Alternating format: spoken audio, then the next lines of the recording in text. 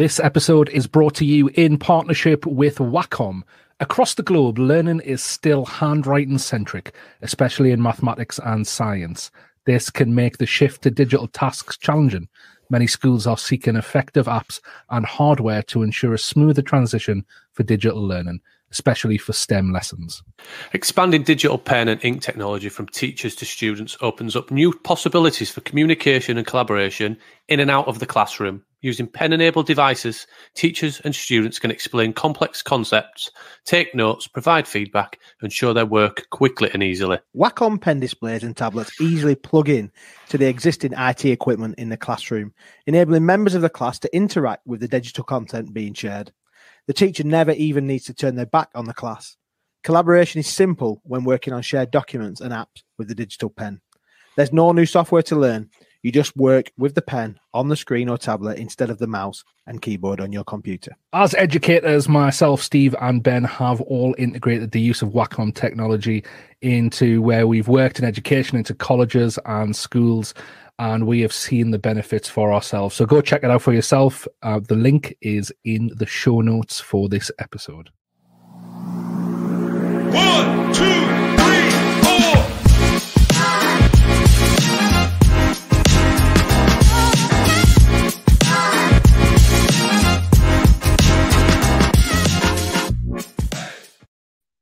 Hello and welcome to the EduFuturist podcast. Here we are again. It is episode 195, and we've got a very special guest coming up all the way from Romania, and we'll introduce her in just a couple of minutes. But before we get there, lads, since the last episode, we met in person down in Leeds, and quite an exciting scoping out the venue for the EduFuturists Awards next year. Yeah, well, kind of. Yeah, are we announcing? Are we talking about where we're going and what we're going to be doing? I didn't know we were going there, Dan. You started something there, and you announced it as the EduFuturist Awards. But are we going to be playing a little bit different on some of that as well? But yeah, celebration certainly. It's all to be revealed. Yeah, and it was great to me and Ben. We've had it booked and in the planning for a long time. Dan couldn't make it across last time. I'd other stuff going on, but it was great to see Dan's face when we went into the venue for the first time last week, and it's exciting. It's exciting times. I think to have a face-to-face event, showcase, celebration. Yep. A real. I think people are going to love the venue, and I think they're going to love what we tried to achieve from the award/celebration of and coming together of the community. So looking forward to announcing it, and watch the space. It's going to be on social pretty soon. It's very much our kind of space as well, isn't it? It's that kind of venue where it's a bit edgy, a bit punky, a bit cool. So I'm super looking forward to it. I think it's going to be good. Yeah, and then we spent the rest of the day planning, discussing, and in Brewdog. So our other passion of so yeah, that was pretty cool. But it was a good day. Yeah, it's always nice to do the podcast and do it virtually, but always good to catch up and everything else. And and it's been.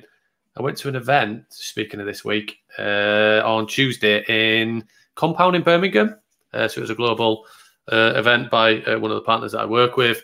And they had Banksy's there, met the Peaky Blinders, and at 2:00 they had a speakeasy, and they then had the loudest band in the world. And I was like, I used to be a teacher. Tuesdays at 2:00 just didn't used to be this fun.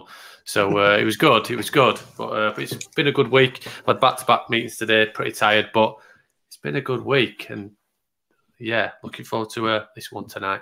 How about you guys? What have you been up to? It's been a bit of a whirlwind week for me. It's not been as exciting as meeting the Peaky Blinders or looking at Banksy's. I've been writing video scripts for some online learning videos, and been doing some online training at digital skills training at a local college. So yeah, it's been good. Had a little bit of fun, and looking forward on Saturday to going and watching Biffy Clyro in Leeds. So I'm looking forward to that. So Leeds twice in 2 weeks is I might need to make sure I get me vaccinations. Sorry for any listeners from Leeds. Sammy, don't shout at me. I promise. And me, by the way, also. Sorry. You're not listening, Steve. You've never listened. We've just realised that you've just heard your voice on the podcast on that advert for the first time ever because you never listened to the podcast. Dan, what about your week, bud? Yeah, it was good. I was just thinking there, what could I mention? I don't think it's been a particularly exciting one, to be honest. No. I've got an office now, which is exciting. Is it a glass office? It's not. No, it's not. Corner office. Is it in the metaverse? Can you pick up a can? Yes, very good. Yeah, Dan's got an office. Is it a little bit like Ricky Gervais's office? I haven't been in it yet, to be honest. I'm going to go in it tomorrow for the first time. Have they just taken out the mops and the brushes for you? Yeah. One of that. Is it a room inside a room inside a room? If only architecture and buildings could be fun, eh? Do you know, who would have thought it? Nice segue. Good segue, Steve. You've been doing this for not 195 episodes, but nearly. Yeah, let's bring in our guest. So this is a new kind of angle for us. This one we haven't explored education specifically from the architectural side of things that Steve just alluded to. But yeah, I'm quite excited to get into it because I think this is educational innovation at the cutting edge. Of course it is. That's what we talk about. So we're excited to introduce our guest in this episode and welcome Irina Tarver. Irina, before you start, did I say that right? Have I? Yarina, actually, but close enough. Irina, sorry.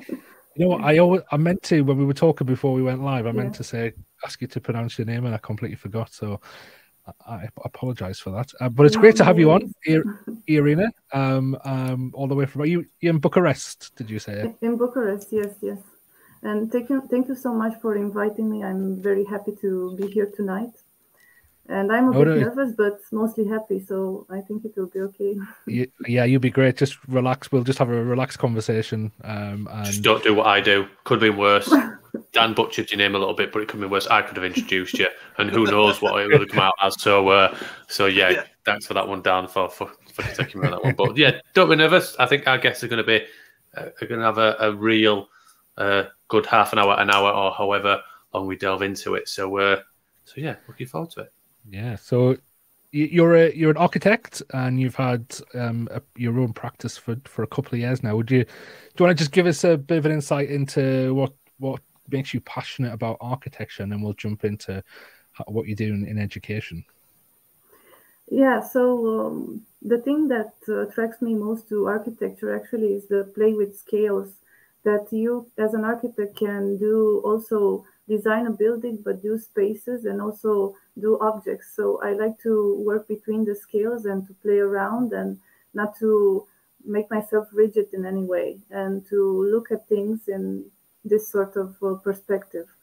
And you can have, as an architect, you are all the time, in a built environment. So you all the time have this critical eye, and you all the time receive information from the space. And I think this is very great, and it keeps me going and keeps me all the time looking forward to things and looking forward to improvements. Yeah, that sounds, it's like a real, I suppose you're getting that chance to create something from scratch and then not only create it in front of you, but then to see it kind of be manifest must be quite exciting when you see the finished article. Yeah, and the finished article, but the lived one also. That's a part of it. You have the finished object, but how it lives through the people that uses that object or that building, and how is life in a city and in a community also. So that's a big part afterwards. I can imagine. Have you ever seen, there's a British TV show called Grand Designs. Have you ever come across it? Yeah. It's one of my favorite TV shows. But yeah, I'm always like that when I'm watching it. At the start, when they show you the plan, like the 3D model of what it's going to look like, I just can't wait to get to the end to see what it's going to be like. Yeah, I just wanted to mention. Do you ever fast forward it to the end? The design process. Oh no, okay. I sometimes watch the start and then go off and do something else and come back at the end. Yeah. I always find it interesting that the script is always going to be they go over budget. The weather's really bad because we're in England, and then it magically still turns around and it looks wonderful in the end. Somehow it manages to make the picture. I'm not from that world in any way, shape, or form. I have to be the least capable person of DIY in the whole world, of building anything. I'm great at breaking things, but I'm not particularly good at building anything. So I wonder, like, architecture, I think you were talking there, it's quite philosophical about not just the idea of building, it's that idea about how it lives through other people and that kind of the story that it tells. So there's a story behind you getting into architecture, isn't there? So I wonder if you could talk to us a little bit about that, and then as we get into that, might lead into why you've done the project that you've done. Well, yeah, the story was that I like drawing a lot. I was also good at maths. And these were the two ingredients. I wanted something creative to do. So I thought that architecture would be the best thing. And after starting to be a student, I realized that it was the best decision because actually doing architecture kind of opens up the way to doing a lot of things because you kind of understand and get into this design process and design thinking, and how can you think about something looking forward and considering a lot of options or problems. Or so I think that this is something that all architects share, this possibility, this open possibility to do a lot of things by doing this work job.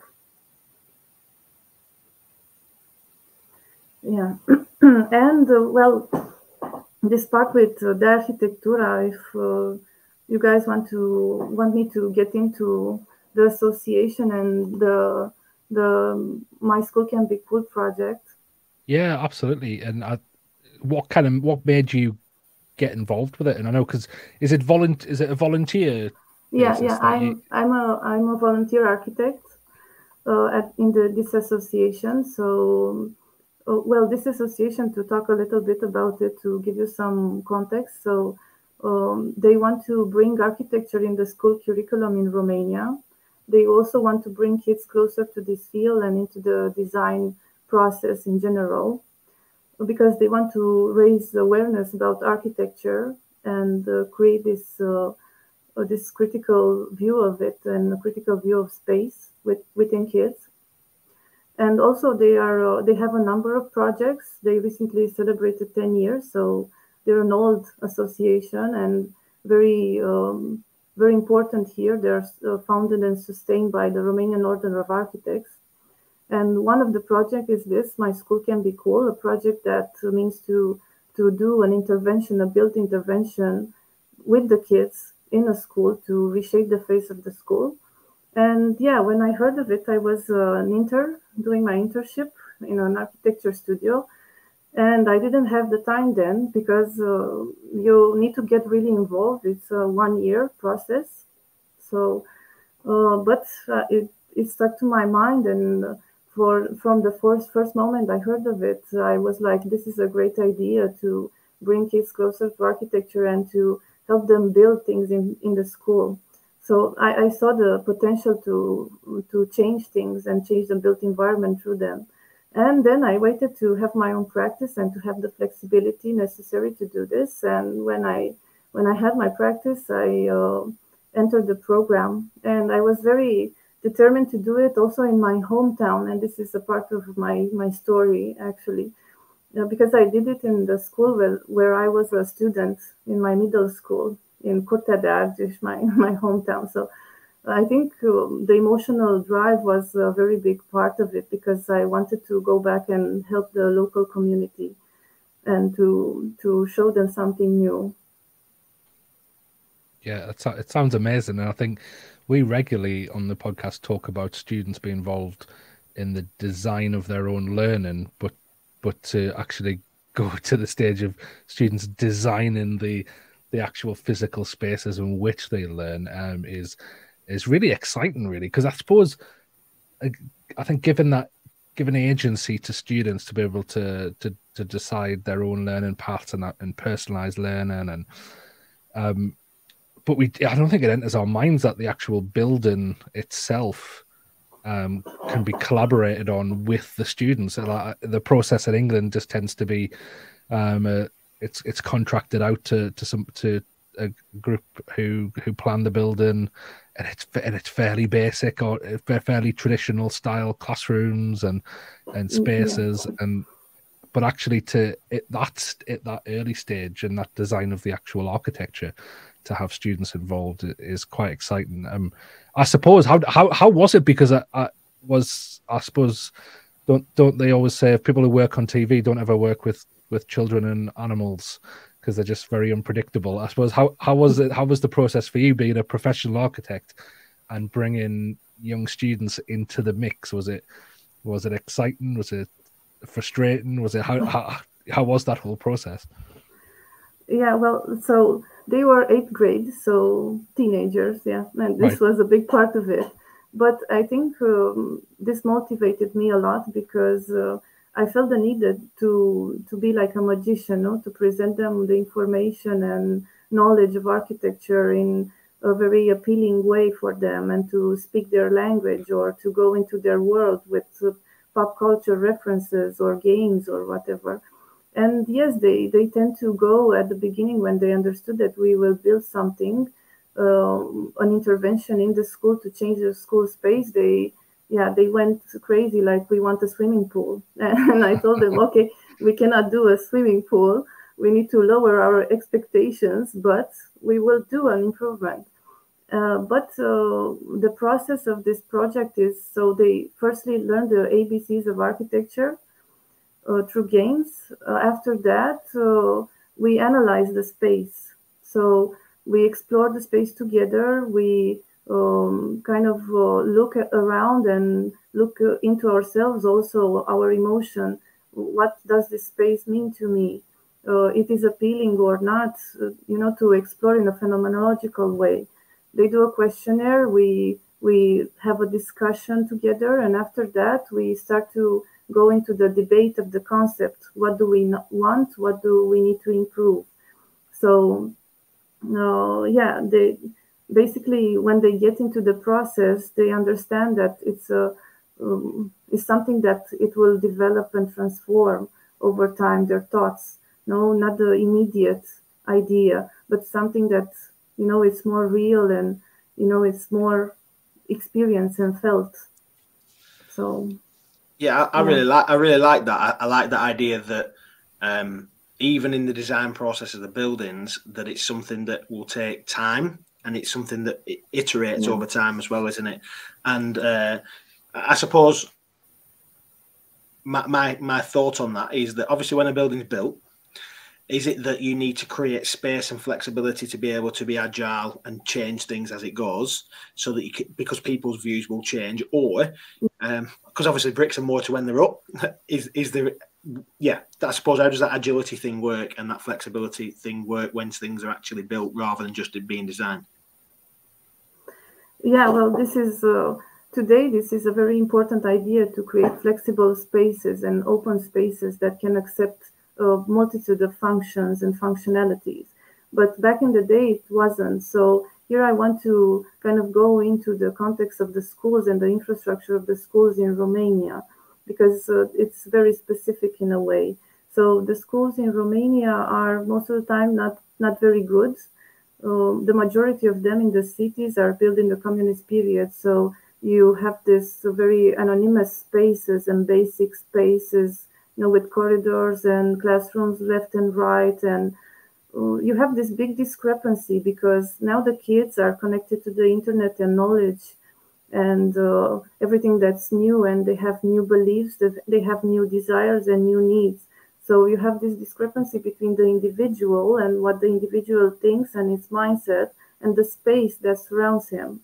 So here is the My School Can Be Cool program, where the program enters, and we propose to improve these spaces by giving it a new face, a contemporary face, through the filter of the children. So you have a teacher, an architect, and a classroom of kids working together to do this design process. But the intervention, and here I want to mention, it's most of the time small. So we don't create a building from scratch, we improve a space. And I think this is also in the mindset. So, okay, we don't have the means to do a building from scratch, but also it's a sustainable part, no? Because you can transform what you have, and you can come with a new filter. Maybe you can give it an ironic tone or a contemporary tone, but you can transform the space and you can work with it. Yeah, it sounds good. So, can you give us some examples of how you did that? I know you said you'd done that with, or maybe I read it of the high school that you went to in your hometown. And could you give us some examples of how you did transform the space? Yeah. So as I said, it was this process with them, ABCs, analyzing the space, and so at the end, they wanted to have a space for socialization because they lack such a space. The school was very rigorously about learning and sports, and that's it. And they wanted a place to hang out and a place that really represented them. So in the schoolyard, we had this concrete platform, and they used to sit there and hang out during the break. And it became like, I don't know, embedded in their mindset that that's the place for a hangout, but it was improper. So it wasn't a proper space. No, it was just a concrete platform, and that was it. So yeah, we transformed that space. We did a wood structure and a kind of a stair shape, and we played with the volumes to give it like to be more dynamic. And we painted it with spray cans, and we did a design to it, and we created this space that was already in their mind, like this is the hangout place, but now we gave it a proper form and image. And it was really interesting because actually when I was a student there, it was also our hangout place 20 years ago. So yeah, basically in a way, yeah, nothing changed, but actually after this year it did. So yeah.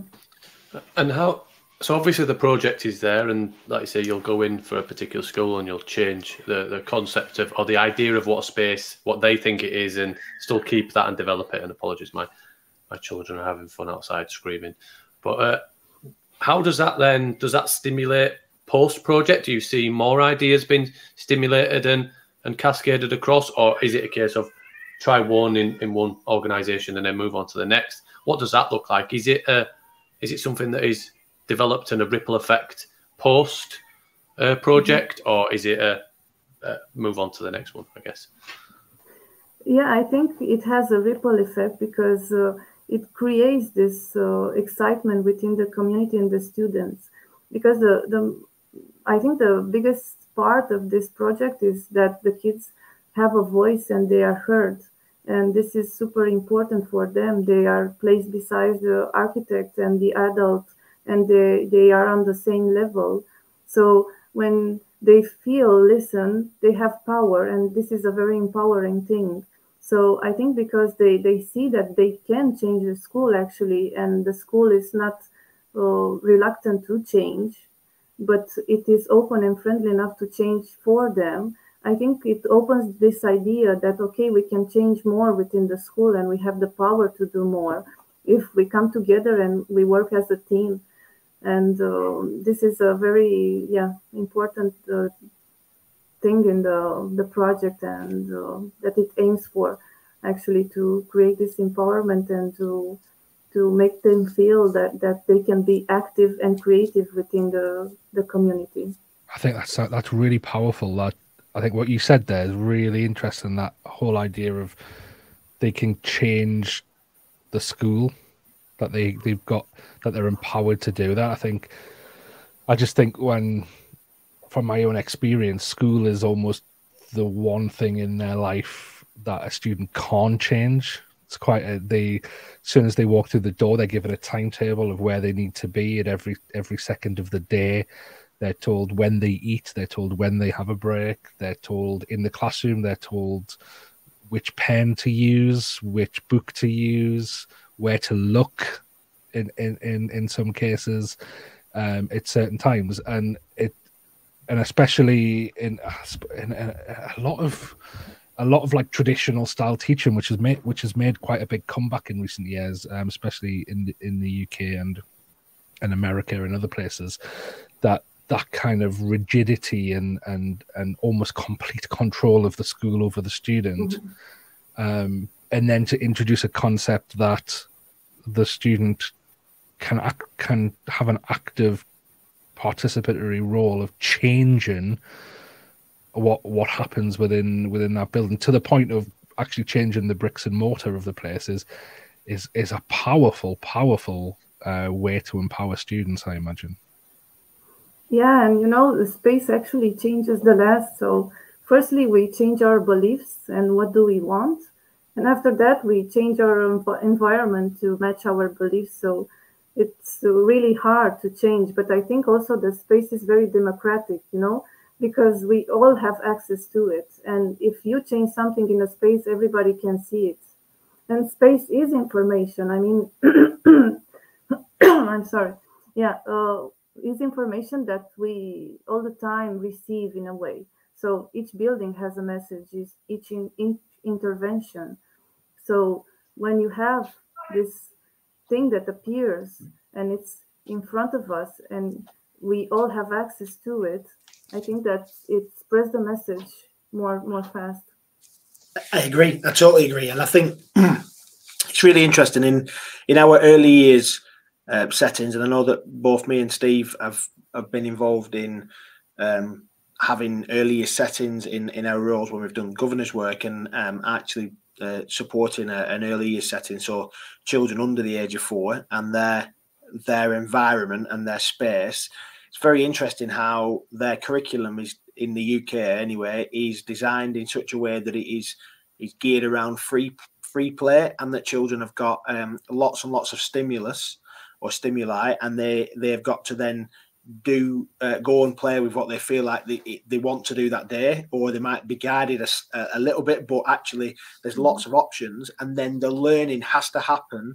The key worker does the learning with the student. Then as they get older, it turns into what Dan's talking about there, that very prescriptive idea of this is how it's going to be, and this is what you're going to learn, and this is what you need to learn. And what you're suggesting here, or what is potentially happening here with these young people, is giving them that autonomy and that opportunity for to take some responsibility. And I imagine that the confidence of these students and the kind of what you're really asking me, and then they see what's landed, what they've designed, and then what's been created. That level of I've done that, and that sense of ownership and stuff. I imagine that lands in there as well, does it? Yeah, it does. And also you said about responsibility. So this was a thing. So they're 8th graders. So this year they are in high school, actually. So it was a question because so they start to do this project, but they don't have the time to enjoy it afterwards, no? But they were very okay about it because they understood that the other students will enjoy it for them, no? And after that, an interesting phenomenon happened actually, because so they kind of give the responsibility of taking care of the place to the 5th graders. So it was a cycle, and in a way, I felt like it was the same, like for me and them. So I came back in my hometown to help them to do this project. They did the project, and then they handed the project to the 5th graders. So this cycle of giving through the next generation, and to kind of innovate through generations and try to help one another. I love this because when I remember thinking back to my my high school days and doing design technology for my GCSE, and I made a fold-away footstool. Not sure why I thought. Did you do GCSE, Steve? Yeah, I did. Yeah, I did. But like, I remember it, and it was an individual project, and it was kind of like many of GCSEs where you do it in isolation. You have to create something, and that I really enjoyed it. The reason I designed that was my dad was struggling, was having multiple operations, and having a fold-away footstool that he could take with him, and in different contexts when he was waiting in hospital and stuff was something I did. But it was done in isolation. It was done because I found it. But I think what I'm fascinated about this one is how the shared collective is not just creating something, is reshaping and redesigning and making an impact as a collective. And I really like it, how it's shifting and it's sharing that goal and bringing loads of different skills in rather than just doing it on your own.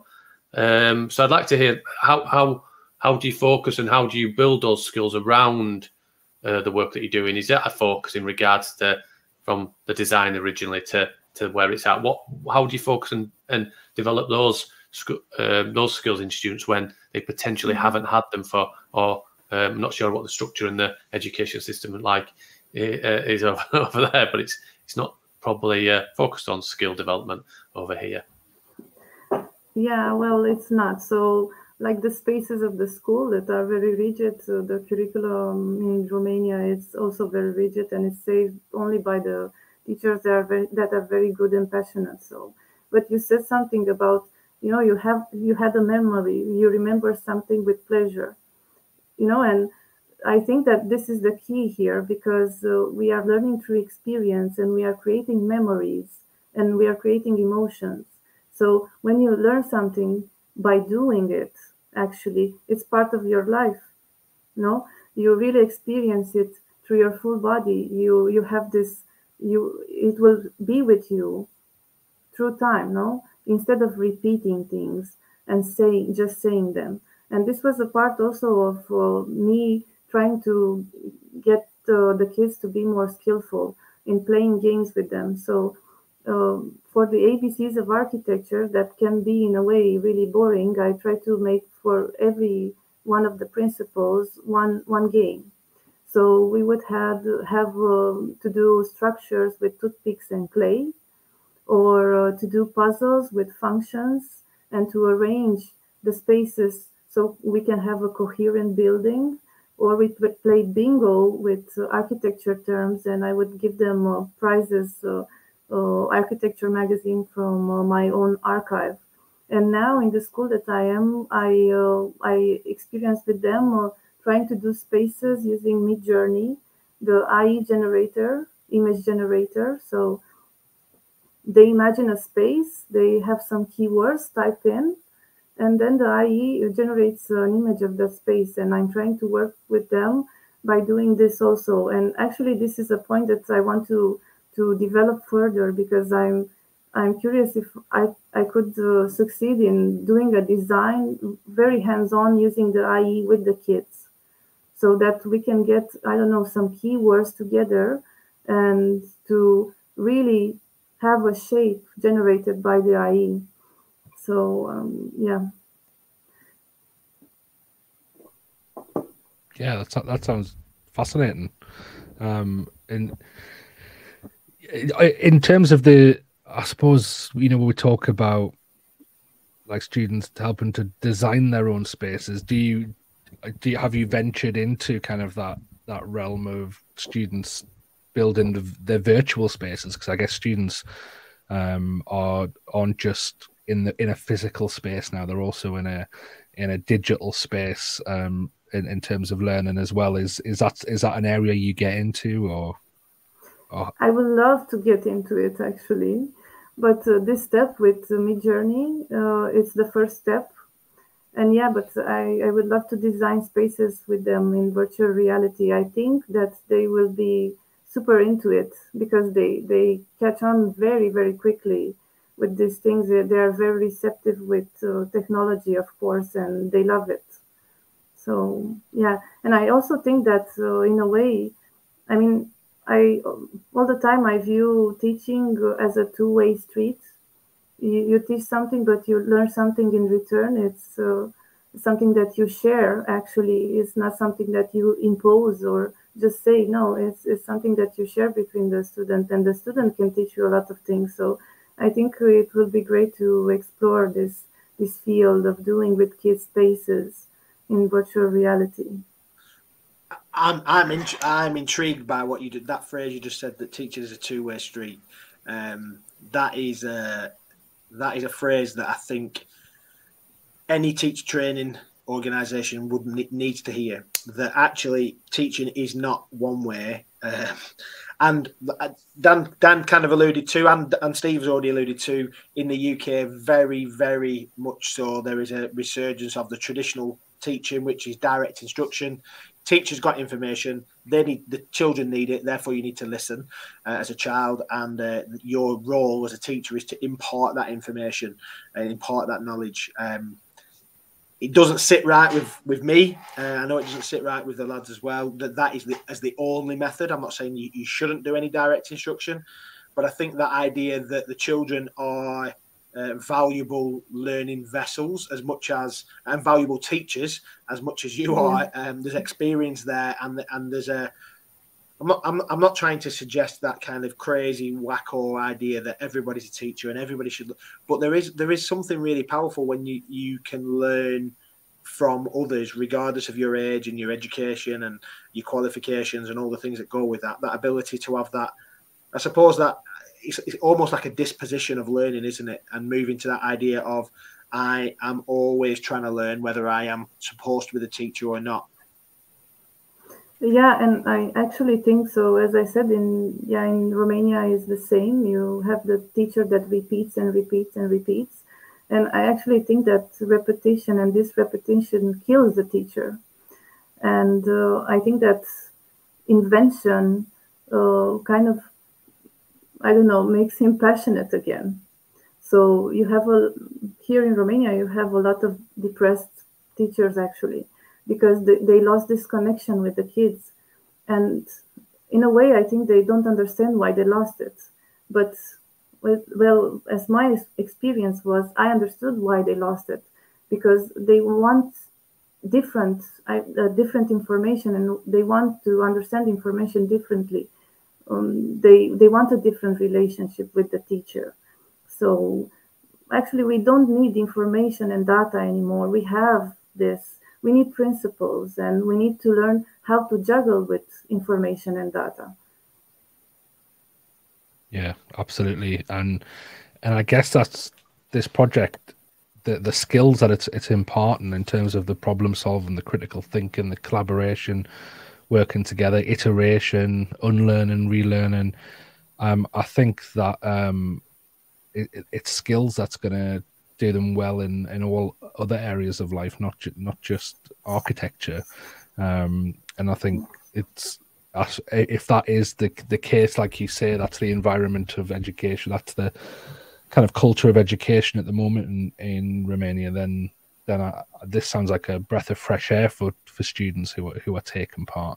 And I imagine they probably come away from the project wanting all of their education to be like that in the future, which is only a good thing, and it's how it should be, I think.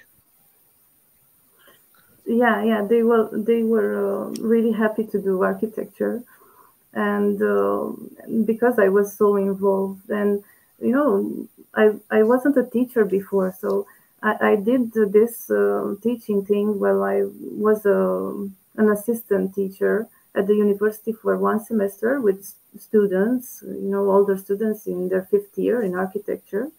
And after that, nothing. And I think in a way, the fact that I wasn't a teacher, really made me apply things differently, or I don't know, look differently, or maybe with a fresh perspective, because in a way, I felt very free. I felt very free to invent and interact with them in a friendly way.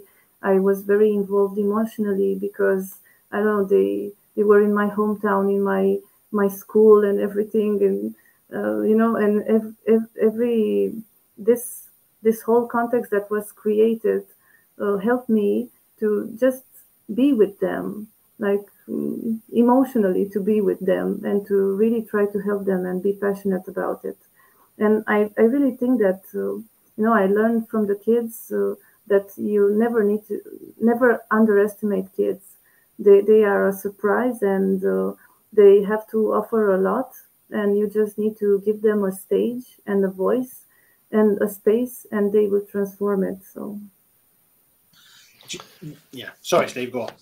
No, two things, and I'm deciding which question to ask first, I suppose. But in terms of, then you say everything's learning, after you've been through the process and the program for the period of time that you have you learned anything that has changed your approach to architecture and your other job from the work that you've been doing with the students? And have they given you any thoughts or insights that you didn't? Have you learned and applied any of that?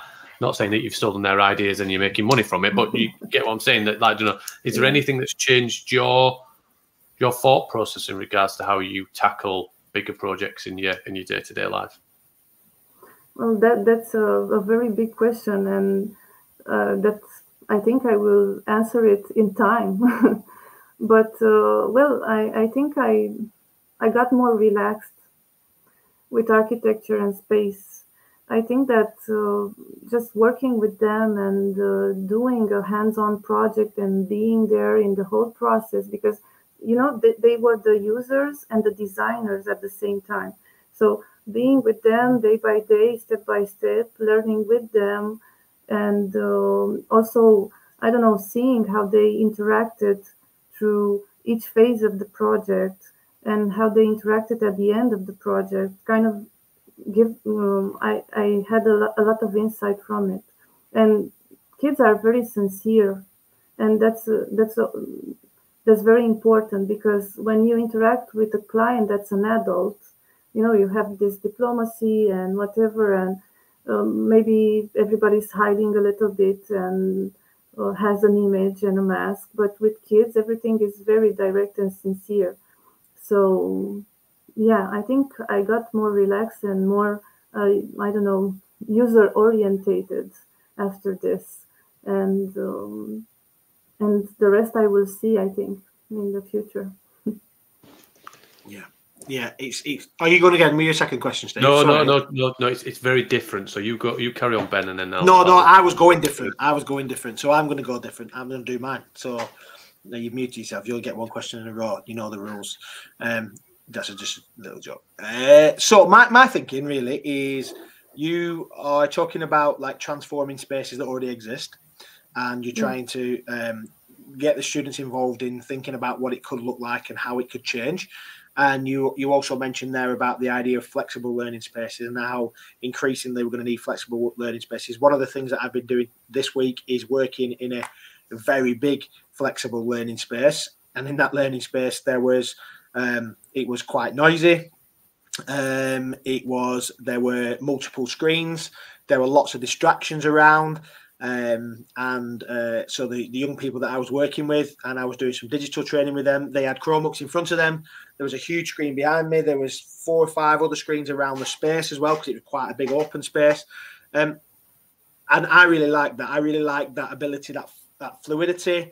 But I can imagine some teachers and some students finding that quite difficult, that ability of having open spaces. So as we start thinking about designing from scratch, because I know that we're designing with pre-existing buildings already, but there's going to be people who listen to this who are considering new buildings, considering design and layout of those schools or colleges, and I wonder what you think the future of that's going to look like, despite the stuff that I was just saying there about the limitations around open spaces. Well, I think that the first thing that they should do is to involve kids in the design process, and that will be, I think, great, and it will just set a new direction for things, because they have sometimes they have very specific desires and wishes about the space, and it can be great to do it in this way. Because otherwise, the normal way to design a school is, you have the basic functions, you have the some rules you have to check, and that's it. But to implement it with them and to hear their thoughts about it, I think that will be transforming. And otherwise, I don't know, with the spaces and what new spaces can you have, and well, it depends on what learning do you have. And I think what type of learning do you have? Because you said something about a big space that you felt the energy of everybody there, but for some people can be distracting. Well, it depended on how you did the lessons. So this is also very important, no? How do you learn and teach? And then how do you make the space accustomed to those needs? Yeah. It's a fascinating thing, and I remember just trying to think of the year. I think it was 2016. So quite a few years ago now. I wrote an article called "Knocking Down Walls," and I can't remember the name of the article, but yeah, I remember reading it. I remember reading it actually. So yeah, God, I can't remember what I've written, but yeah, so it was basically a redesign and a refocus of delivering maths and English in further education in the UK. And we had this idea that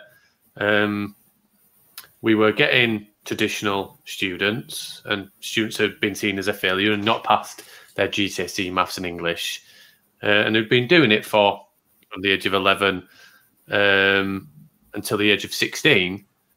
And then when they've been told, and it used to be a C and a D, but now it's a number, a 4 or a 5 or a 3. And then we were saying, but what we're going to do is, even though you didn't get it last time, we're going to do exactly the same, but we're going to condense it into 30 weeks and see how you get on. And I was like, this just can't work. So we changed it all. And I was like, one of the things, and we did involve students, we asked students, and I said, right, what could we do differently? So the reason why it was called knocking down walls was that's literally what we did. We changed the classroom structure. We added sofas in there, some real clever, cheap sofas from an organisation that you might have heard of because Argos, the cheapest sofas we could get for our budget, and we put some furniture in there that we had repurposed, and we put Chromebooks in there. We removed the teacher and added study coaches and apprentices and all of these kind of things, and changed the teaching and learning role within those spaces. And the reason I'm saying it is because we asked the students, we did all of this, and that emulated. So we started with these independent learning zones, and the first model was 6. And then one of the things that I'm most proud about, really, is that then every new campus that has ever existed in that college, there are now, I want to say 30 or 40 independent learning zones across the college in every building, and I was involved in designing some new ones. And I remember the conversations with teachers, and they were saying, I don't like them. And I was like, why don't you like them? The students seem to like them. I really struggle teaching in there. And I said, it's really interesting. I said, because you say that you struggle teaching in there, but the students like learning in there. So maybe it's about the learning in that space rather than you trying to think of a traditional teaching in that space. And they talked about there isn't a screen at the front, there isn't walls in there in some spaces, it's too noisy, there's people walking past. And it was hot, and I had to then try and do some work around changing the culture around, but why is it you think you're going to stand up in the front and deliver in the same way? How can we do different? How can we do facilitation and all those kind of things? And it just really kind of rung true when you were saying that actually ask the students, what is the space actually for? Because if you're going to stand up at the front and try and talk to the class of 30, the last thing you want is students not facing you and with people walking past you, without walls and all those kind of things and bigger spaces. You want a confined space where you can control it. And I think I underestimated it, and I didn't do the culture bit enough right at the beginning because I focused on the students and learning rather than the teaching. But just it was really interesting when you said that about asking the students. But the whole thing that I constantly and consistently said throughout the whole thing, and what really stuck with it was, whatever you're saying about the teaching, just remember, it's not about how you want to teach. It's about what the students and how they want to learn. We've tried it the other way, they don't seem to be getting it and achieving as class as an achievement. Let's do it this way and let's see. And the results benefit from it. We booked the trend in regards to, we focused on progress, not passing, and everything else. And it wasn't down to me, just to say that. I'm not taking the credit here. It was one idea and along a whole structure that changed the organisation's way of focus of maths and English learning. But yeah, it's a change of culture of focusing on the learning, not the teaching, if you want to redesign spaces, I think is... Yeah, and in your example, it was space generating, no? The space generated this new interaction, no? And they wanted a different space. Yeah. Yeah, definitely. And the other question I was going to ask, that's a complete different topic, is you mentioned it. You talked about virtual reality, and I can't not talk about it because Dan absolutely is obsessed with it, loves it.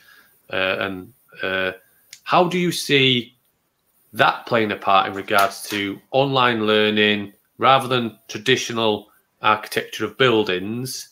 How do you see that developing in regards to the building and architecture and the structure in these online spaces, and how do you think that will play a part in learning going forward, if you have an opinion on it? Yeah, well, I think that, so we architects are actually all the time in a virtual space, because when we design a building, we do it, using our computers, and we are in this black and infinite space where we create shapes and transform them. So the only thing is that we don't enter it. No, well, it's there on the screen, and that's it. But I think that well mentally we enter it, and this is the next step, I think, to really enter the space and to design when you are in it, not see it from afar. And I think it will be really easy to implement this online. I mean, to make students do their project and to move around in their project and to experience the project of the building, not just above and do sections and plans and whatever, but to go in it. Yeah, absolutely. There's Meta, formerly Facebook, have got a great app called Facebook Meta, not Facebook, Meta Horizons Worlds, and there's a creator mode in there, and I've played around in there quite a bit, and it's similar to what you're talking about. So you literally bring in shapes, and then with your hands you can in a 3D environment manipulate the shapes, put them together, and then you click a button on one of your controllers and you become a person in the space just with a click of a button. So you can go in, have a feel of it, see what it's like, and then click another button and come back out to like a bird's eye view and start creating again. And it's surreal. It made me quite dizzy the first time I did it, because it's very disorientating, kind of having that bird's eye view and then jumping into a space. But it's fascinating. It really is, I think, where this is going, especially with you just made me think that, because I've been thinking a lot recently. Yeah, and now there are architects that design for the metaverse. I mean, this is really a job now. And I think architects really love this liberty that they have. And, some questions pop up. Why do you need to have a dining room in the metaverse? No? I mean, why do you have to have a chair? Because you don't have to sit on it, actually, You can have actually a very different thing. And right now, I think that the design in the metaverse is done like in reality, because we don't know how to do it now differently, but you don't know where it will go. I mean, it can be a completely different universe with other rules. Yeah, absolutely. That is funny, actually, thinking about it. We need to have chairs and desks and boards and screens, and it has to look like that. And that kids think differently, don't they? So yeah, I like that. It is interesting. Sorry, I don't know what I think I was talking a while ago. I thought my browser had crashed. But yeah, it's interesting because I know a few people and myself included who are looking at kind of that designing a campus within the metaverse, and you do kind of feel like you think, oh, I know what it should look like, I know what it's going to look like, and you want to jump in and you want to get designing, but actually it's not about what we want. It's about what's going to be best for students, and that whole idea of that Ben just mentioned there as well, and you did about the kind of natural inkling to make it look like a traditional classroom, like a traditional building, because that's just what we know a school to be. And the fact that we can work in a place of eternity, really, in no limits to what that learning space could be, is fascinating. It's been great talking to you and getting your perspective from your architectural background into all of this. It was great. Thank you very much. Thank you. It was great for me too. Thank you very much for inviting me. Thanks for joining us. Thank you. Yeah, we'll end it now, but stay on and we'll say goodbye. Okay.